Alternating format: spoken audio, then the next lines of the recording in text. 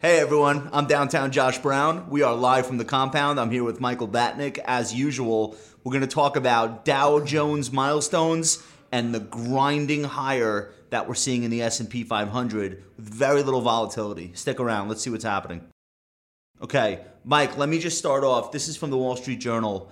The S&P 500 hasn't moved 1% or more in either direction, up or down, since October, which is the sixth longest streak without a 1% or more day since the end of 1969, and the third longest. Why 1969? 69. Actually, today is the 69th day. So we've already surpassed, or we're getting close? No, I'm just saying, you said 1969. It's the 69th day. Look at that. And the third longest streak since the end of 1995. So in English, we really have very rarely been in periods like this where for 4 months stocks are trending higher and there are no plus or minus 1% days for the S&P. How is an investor to feel about this grind? It's obviously working out in their favor, but like, what's your take? I think this is like a feature of bull markets is you tend to not see the giant euphoria. Like, what would be the reason that stocks would go up 3% in one day and then up 4% the next day? Right. People don't usually panic buy. So this is like characteristics of a bull market. So to your point, third longest streak since 1995. It's unusual because there is so much volatility on a day-to-day basis in the world, geopolitically. In the headlines. The news, the headlines. There's a lot of headline volatility. And feelings. So it feels like there's a lot of volatility, but if you're just looking at the market, it's basically dead. It's not going anywhere. So I made this chart. So if you take the 30-day average of the return, just up or down. So is it the going? S&Ps move up or down? So just its change. Okay. It's like basically as low as it gets. Like this is as low as we've seen. On a rolling 30-day, it doesn't usually get much lower than this. And this chart happens to match the VIX pretty well, which is like at 11 right now. Yeah, so the VIX has been squashed and the amount of 1% days have been squashed. But you said something interesting, investors don't panic buy. Right, like if you say, why all of a sudden would we get a day where the S&P goes up 2%? The answer would be if it had dropped 10% the week before, right, and then a trade deal was announced. Like that's what would make, but because we're not having the downs and the big one-day drops or one-week drops, of course we're not having the one-day pops of 1% or more. And those plus or minus 1% days, I think you'll agree, are clustered together typically when you see them plotted. Yes, I would agree. So it's odd because the bombing in the Middle East on Tuesday night, futures were down almost 2%. Market was, I think, up a little bit the next day. It's not moving much in either direction. Okay, so just to pivot a little bit, I saw my friend Art Cashin posing with Peter Tuchman, the Einstein of Wall Street, in their matching Dow 29,000 hats on Instagram. I love both those guys, by the way. The Einstein of Wall Street because of his hair? Because of his hair. That's like his trademark. So when you see a picture of a New York Stock Exchange trader, he's the guy. It's the guy with like the puffs of white hair on the side of his head and the mustache, yeah, with like the most expressive face in the universe.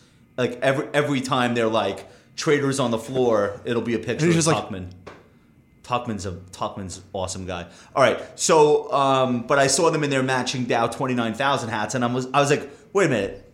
I feel like 2 weeks ago they had Dow 28,000 hats. So I want to talk a little bit about how 1,000 Dow points really ain't what it used to be, and the milestones should come faster the higher the Dow is mathematically, because the percentage gain of the Dow is getting smaller and smaller between these milestones. And you put up a chart about this on our Slack. What is this showing? So as you go from 1,000 to 2,000, obviously that's 100% gain. As you go from 2 to 3, the numbers the percentages just keep getting smaller. 50% gain. They just keep getting smaller and smaller. So right now we can go from 29,000, which we just broke, to 30,000, and it's a 3.4% difference. Which is so big deal. Which is an average monthly return. So we know that these round numbers are fairly meaningless, but I think that the general investing universe might believe otherwise. I got an email this morning.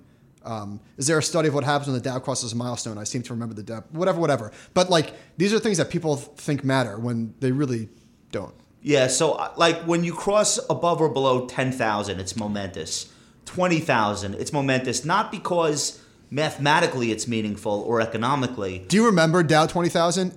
No. Like we were flirting. I did. Like 3 years ago? No, I'm saying we were flirting with it for like, I feel like 2 months. Yeah. And we just couldn't get it above that number. And then we were at 24,000 like weeks later. Yeah. So that's an interesting thing. So now, like, look, if you do hit 30,000, whether it's this year, next year, or not for 20 years, whatever it is, when that moment arrives, there'll be a ton of media coverage.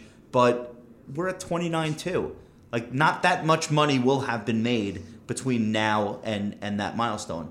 I think the other thing on this, and people always say, oh, you should focus on the S&P, the Dow is blah, blah, blah. But we know over long stretches of time, they actually end up matching the S&P and the Dow. And the S&P just broke 3,000 recently. It's the same thing, but for all intents and purposes, it's big U.S. stocks. But I think that it's a little foolish to say that the Dow doesn't matter because that's what people are reading. The news talks. That's my opinion. The news talks in Dow points. So maybe I stole that from you. Maybe you stole it from me. It's the People's Index. The So Dow, and I'll tell you another thing about that. The Dow is the thing that people remember moments in their life when it crossed a certain level.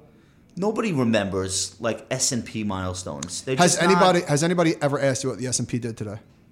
No, and when they say what did the market do, if you don't give them an answer in Dow points, they look at you like, the hell are you talking about? Yeah. So if I say the S&P went up 2 handles today, or like the S&P went up 16 today. Yeah, NASDAQ was up 45. What?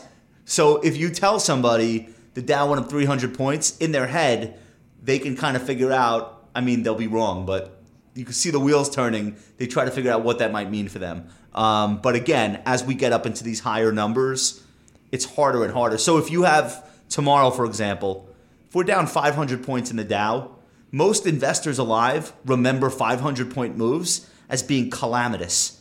A 500-point move on a 29,000 Dow statistically is meaningless. I mean, it's only meaningful psychologically. So I think that's another interesting aspect. Let us know what your thoughts are on these Dow milestones that seem to be coming one after another. We love your feedback. We love your comments. Go ahead and smash that subscribe button for me if you haven't already. And we will be back with you soon.